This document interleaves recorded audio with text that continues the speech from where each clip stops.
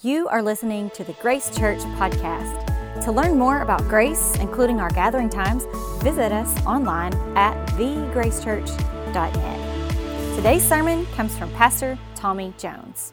Today we start the book of Jonah, and I am so excited about this. So I'm going to spend today giving you guys some background, and then you will read Jonah chapter 1. But let me give you a little high-level background on Jonah. Jonah is a prophet, and typically when you read prophet books in the Old Testament, what you get is God speaking a word to a person who then speaks a word to a nation, and that's sort of how the prophet books work. Jonah is a little different. Jonah is where God uses a narrative, a story of someone and what they do, and through that story, he's teaching us a lesson. So it's a little different, and if you have your Bible, go ahead and open it up. If you have your Bible, go ahead and let me see how long it takes you to find Jonah. Not there yet. You may tell you why it's so hard to find. It's 3 pages. This book of the Bible is 3 pages. In my Bible, if I actually got rid of the little charts and the graphs, it's a page and a half of text. 1.5 pages in the Bible. And guess what? We're going to spend 5 weeks on 1.5 pages in the Bible. And so I think we're really going to dive deep into this, and I'm excited. But when I say we're going to spend 1.5 weeks on the book of Jonah, I feel like what most of you think is, I already know that story. I know the story of Jonah, okay? I saw VeggieTales. So there's, right, like, no, Tommy, I know Jonah. I saw VeggieTales. Even if you're not from church, like if this is your first time in church, I'm willing to bet somewhere along the life you heard about the story of Jonah. And for many of you, maybe the story of Jonah was your first encounter with God. For many of you, maybe the story of Jonah is why you don't believe in God, but someone drug you here today. But like, we have some understanding of the book of Jonah. And I want to say this, I think that's dangerous sometimes. Because sometimes we think we know a book so well that we don't even allow ourselves to hear a new word about it. We come in and going, oh, Jonah, I know Jonah. And so we think that what we learned in VeggieTale land is the true story of the book of Jonah. And I would just like to say, maybe there's more. Maybe there's more to Jonah than what we learned in 4th grade and 5th grade and 2nd grade. And did y'all know in that little VeggieTale scene, did you know the asparagus was Jonah? Obviously. But like, sometimes we're so inoculated, and listen, you got to teach kids the Bible. I'm not saying you got to teach, obviously. But sometimes we carry into adulthood what we learned in childhood, and so we never really grow in our faith and our knowledge of the Bible. And I would say this, Jonah is a deep and meaningful story. Jonah is got so much going on. And so we have these little pages where what we see is a caricature of, y'all know what a caricature is? When someone draws a picture and it like embellishes someone's features in some way. So Jonah is as a matter of fact, let me show y'all a caricature. Here's a caricature. Do y'all know who this is? Tom Cruise. Yeah, I mean, that's not really what Tom Cruise looks like, right? It's sort of, it's blowing up some features to make some sort of point. How about this next one? Y'all know who that is? I knew 10 o'clock would know. Y'all hear a funny story about wrestling. When I was in college, I watched wrestling all the time. And I would wear a shirt out on Friday nights that said Diamond Dallas Page with a big diamond on it. And my friends were like, you can't keep doing that. You can't keep wearing the ball. Yeah, I loved it, man. Boom. But like, that's Hulk Hogan, right? And so what we see is just some exaggeration. Hulk Hogan doesn't really look like that. And so in some ways, the book of Jonah is a caricature of God's grace and mercy. It's showing us a vivid picture of this, but it's also a caricature of his righteousness and his holiness. And same thing with, it's also a caricature of the broken human condition and how desperately we need a Savior, and how we will fail, and how, like, when God calls us to go this way, sometimes we go that way, right? And so Jonah is all these things rolled up into one book, and I would say this, it's more than a fish story. Let me just demonstrate. Let's have a little fun real quick, because we all think we know the book of Jonah. So I want y'all to finish my sentence for me, okay? Everybody do it. Everybody say it together. Jonah and the... Are you sure? Sure it was a whale? Hold on now. What are we doing here? We're messing with the story, right? Because we go to the Old Testament with an agenda, and we go to the Old Testament filling in the blanks before they're actually said. And do any of y'all do that in conversation? Like someone will be talking to you and you'll say it, if you're the person who does it, you don't know that you do it, but the rest of us are super annoyed by that. Like, we finish each other's sandwiches, that's what we're doing with Jonah, though. We're filling in a story that we've kind of heard because we need that story to make sense for us. And what we, not any of y'all, but what some Americans like to do with the Old Testament is make it say what I need it to say to make the point I want to make. I need to make Jonah say what I want it to say so that I can tell other people what I want to say to people. But what if we read this with new eyes, without our agenda, without our preconceived notion, and we actually allow God to speak a word for us? You know why we don't do that most often? Because sometimes the word God would speak would make us uncomfortable. Sometimes it would bother us.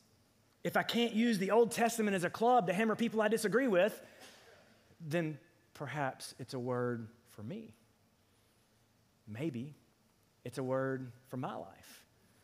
And listen, guys, I'm not saying that we're under Levitical law or anything like that from the Old Testament. We're not. But I will say that this has value and it has place in our lives. So why read it? Why read a book written thousands of years ago for a people in a far-off place who spoke a far-off language, a language that not one of us really even fully understands? So why in the world would we choose to spend 5.5 weeks on a page and a half that wasn't written to us and makes no sense to most of us? Is that the question you're asking? Ask me. Why? Everyone on the count of 3. 1, 2, 3. Why? I happen to have the answer. This is the answer. It's not about the book, okay? It's not about the book. We don't read Jonah because it's about the book of Jonah. We read Jonah because it's about a person. And this person we will find is this Jewish man who came into the world, lived a perfect life, died on a cross, and saved the world from sin. You're like, but Tommy, that's the Old Testament. You're right, it's the Old Testament. But something tells me we will find a thread that will lead us not to the book of Jonah, but to Jesus the Christ. And so for those who will take this journey without their agenda and with new eyes, I believe you might come to know Jesus a little better. As a matter of fact, let's see what Jesus thought about the Old Testament. Luke chapter 4. This is one of my favorite stories in the whole Bible. So Jesus he's about to launch his ministry. He's about to tell the world about himself. Luke 4:16. He, that's Jesus, went to Nazareth, where he had been brought up. And on the Sabbath day, he went into the synagogue, as was his custom. He stood up to read, and the scroll of the prophet Isaiah was handed to him. Unrolling it, he found the place where it is written, "The Spirit of the Lord is on me, because he has anointed me to proclaim good news to the poor. He sent me to proclaim freedom for the prisoners and recovery of sight for the blind, to set the oppressed free, to proclaim the year of the Lord's favor." Then he rolled up the scroll, gave it back to the attendant, and sat down. Listen, all right, so you're in this room. He's reading a scroll in a room full of Jewish people. He's read a Jewish scroll from the prophet Isaiah, and he sits down. All the eyes in the synagogue are on him. And he says, "Today, this scripture is fulfilled in your hearing." Jesus says, this is about me. And you know how I know this is one of the coolest moments in the Bible? Because I saw it in The Chosen. And it was a cool, I'm not saying that movie's 100%, it's not obviously always accurate, but man, the way they depicted this scene is gorgeous. Jesus walks in, says, "It's about me." Okay, and so he's reading, Jesus is introducing himself to the world. Throw that scripture back up there for him if you don't mind, Jimmy. He's introducing himself to the world, and he uses a passage from what? The prophet, say it with me, Isaiah. Now, where is Isaiah in the Bible? Old Testament or New Testament? Old Testament. So when Jesus introduces himself to now did Jesus know there was going to be a New Testament? I think he's probably got an idea. But when he introduces himself to the world, he uses words from the prophet Isaiah. And so everyone sitting in that room understood exactly what Jesus was saying because they had studied the prophet Isaiah. They knew these words. These words had meaning for them. And again, we're not living under Levitical law. Not one of you women has your head covered, and most of you were talking when you came in. We're not under Levitical law, okay? But these things still have value for us. They still have meaning for us. And so when Jesus tells people about himself, he starts with the prophet Isaiah. Why? Because it's the backstory. And if you don't know the backstory, then the current story just doesn't have the same meaning. How many of you, when you fell in love with somebody, at some point you wanted to see their yearbook or some old pictures, right? I mean, isn't this what we do? And so to know the full story of Jesus the Christ, it's helpful to know the full story of Jesus the Christ. And that story doesn't start in Matthew. It starts in the Old Testament. Luke 24:13. Now the same day, this is another beautiful story. Now the same day, two of them were going to a village called Emmaus, about 7 miles from Jerusalem. They were talking with each other about everything that had happened. Okay, so Jesus has died. He's been buried. It's 3 days later. These two guys are in Jerusalem. It's right after Passover. There's still a massive crowd. So these two guys are walking. As they talked and discussed these things with each other, Jesus himself came up and walked along beside them. Okay. But they were kept from recognizing him. So these two guys are walking along, and Jesus is now standing beside him. Guys, this is lovely. They're walking. He stands beside them, and he asks them, "What are you discussing together as you walk along?"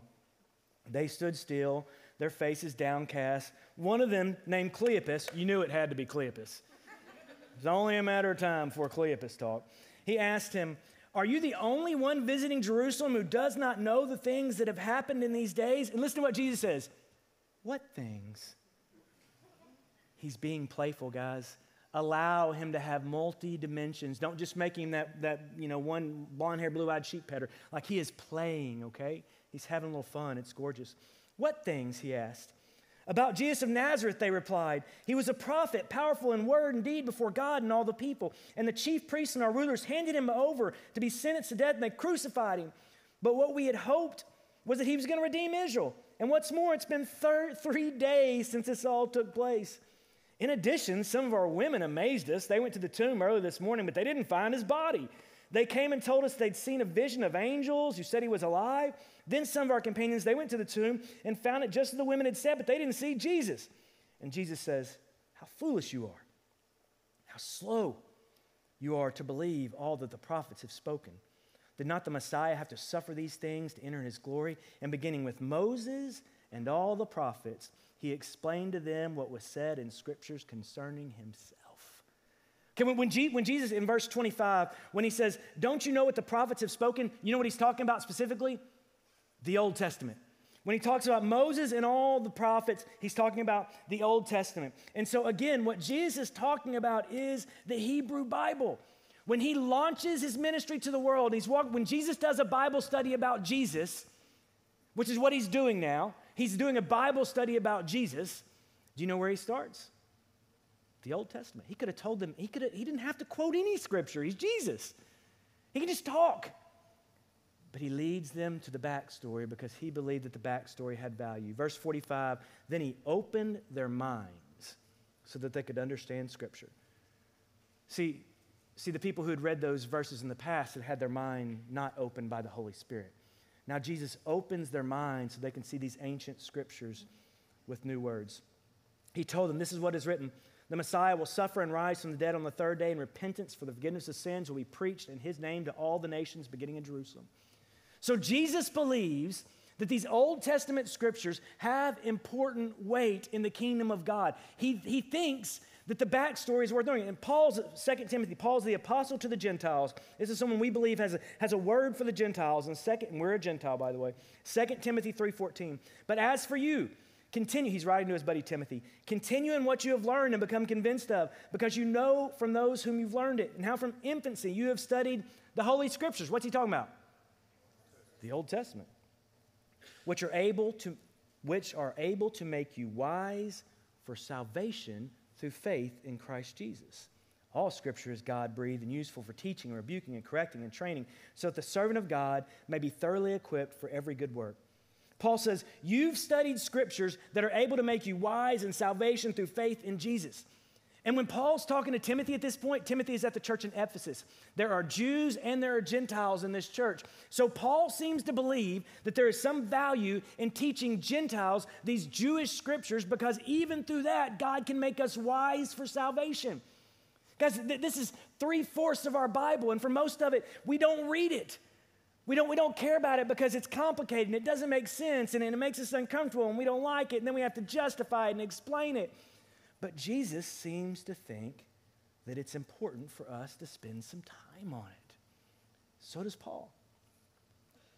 And these Old Testament scriptures somehow lead us to an understanding of God's mercy and his justice and his righteousness. It's more than a book about Jonah. It's a book about a person. And as we dive into this study, it's important to know why you're doing it. I want you to understand why the Old Testament is not a moralistic handbook. It's also not your guide for living. Again, we talked about this. In many ways, the Old Testament is not what you're ordering your life by. And I'm like 99% sure that's true of almost everyone in the room. You're not, how many of you have ever had shrimp? Some of you have never had shrimp? Captain D's out here, changed the world. I wouldn't eat, but yeah, it's probably not a good example of shrimp, but like, we're not living under this, but this stuff still matters to us. It's wisdom that leads us to understanding that we need Jesus. It's wisdom that can lead us to understand the need to be rescued. It's wisdom that can lead us to understanding that we are broken, sinful people desperately in need of a Messiah. Jesus and Paul seem to believe that the Old Testament can lead us to Jesus. And if they believed it, so should we. And let me say this too. The Old Testament, this study is going to be great for people who are truly seeking to know Jesus. If you're not seeking to really know Jesus, then this study is going to seem like foolishness to you. Stories of men in the belly of whales will be nonsense to you. Just like stories of the ark are nonsense to you and stories of creation. If you're not seeking to know Jesus, then these Old Testament stories are nonsense. And here's the truth. You don't get to Jesus through Jonah. You get to Jonah through Jesus. It's the people who are seeking Jesus that God opens your eyes to read these stories in new ways. But if you're not seeking Jesus, then this is really nonsense for you. And as a matter of fact, if you're not seeking Jesus, if you're not really plugged into this, you should probably start off with John or Philippians. That might be a better place to start than Jonah. I was talking with a girl, and this is one of my favorite. I've probably shared this with you guys before, but you know what? I write like 46 of these a year, so I don't remember everything I say twice. I was talking with this girl one night at Students, and she was an exchange student, and she was here, and she did not want to be here at all, okay? And I'm sitting there, and so I like to find the people who don't want to be here, and so several of you I'm going to have conversations with following this gathering. But yeah, I can see everything from here. And so I go out and I sit next to this girl and I'm like, hey man, tell me why you're so bummed about being here. And she's like, because I don't believe any of this. And I was like, what do you mean? And she's like, I mean, you guys in the ark. She's like, that's the most ridiculous story. And I was like, okay. And she's like, and you guys and your Jonah eaten by a whale, that's ridiculous. The earth was created in 7 days. And she's trying to insult me. And so after she says how ridiculous all these stories are, I said, okay, but how do you feel about Jesus? I don't care to argue with you about any of those stories, but what I'd love to talk to you about is a Savior who came into my world and rescued me. Amen. We don't want to argue the world into this. We're not teaching this so that we can walk around and convince people of this Jonah story. We are teaching this for seekers who want to know Christ, and if you will read this book, empowered by the Holy Spirit, God will lead you to Jesus, even through a book written in a far-off place to a far-off people in a far-off land. God can speak a fresh word for your life today, if you are earnestly seeking Jesus and not to win political arguments. Because the truth is, in this story, is the story of a person who was called to go this way and he went that way. Can anyone relate to that? In this story is a story of someone who didn't really want to forgive people that he didn't really like. In this story is the story of someone who really wasn't that fond of foreigners. Nobody raise your hand on that one, but just be cool. In this story is the story of a God who holds in tension complete righteousness, judgment, and wrath with complete love, grace, and mercy. In this story is the story of an Israelite representative who was in darkness for 3 days. And he came out of darkness on the other side and redeemed an entire nation of people. Any of that sound familiar? Sounds a little bit like Jesus, doesn't it? Maybe this isn't just their story. Maybe it's my story. Maybe it's your story. Maybe it's more than just a fish story. But for those who will open their eyes and open their heart and lay down your agenda, let me tell you what's going to happen. I want to speak this into you, and I want you to remember this. Here's what's going to happen over the next 5 weeks. You are going to know Christ better because you are going to better know your need for Christ. You're going to know God better because you're going to have a new understanding for his goodness, his grace, and his mercy, and his righteousness. You're going to know yourself better because you're going to see a picture of our own faithlessness in the life of Jonah. For those who choose to take this journey, it's not just a fish story. In many, many, many ways, this is our story. So as we journey together, may God transform us through the hearing of his word. Amen. If you are encouraged by today's message, be sure to rate us and hit subscribe on Spotify, iTunes, or wherever you stream your podcasts. To experience other talks, videos, and live gatherings, visit us online at thegracechurch.net. And again, thanks for listening to the Grace Church Podcast.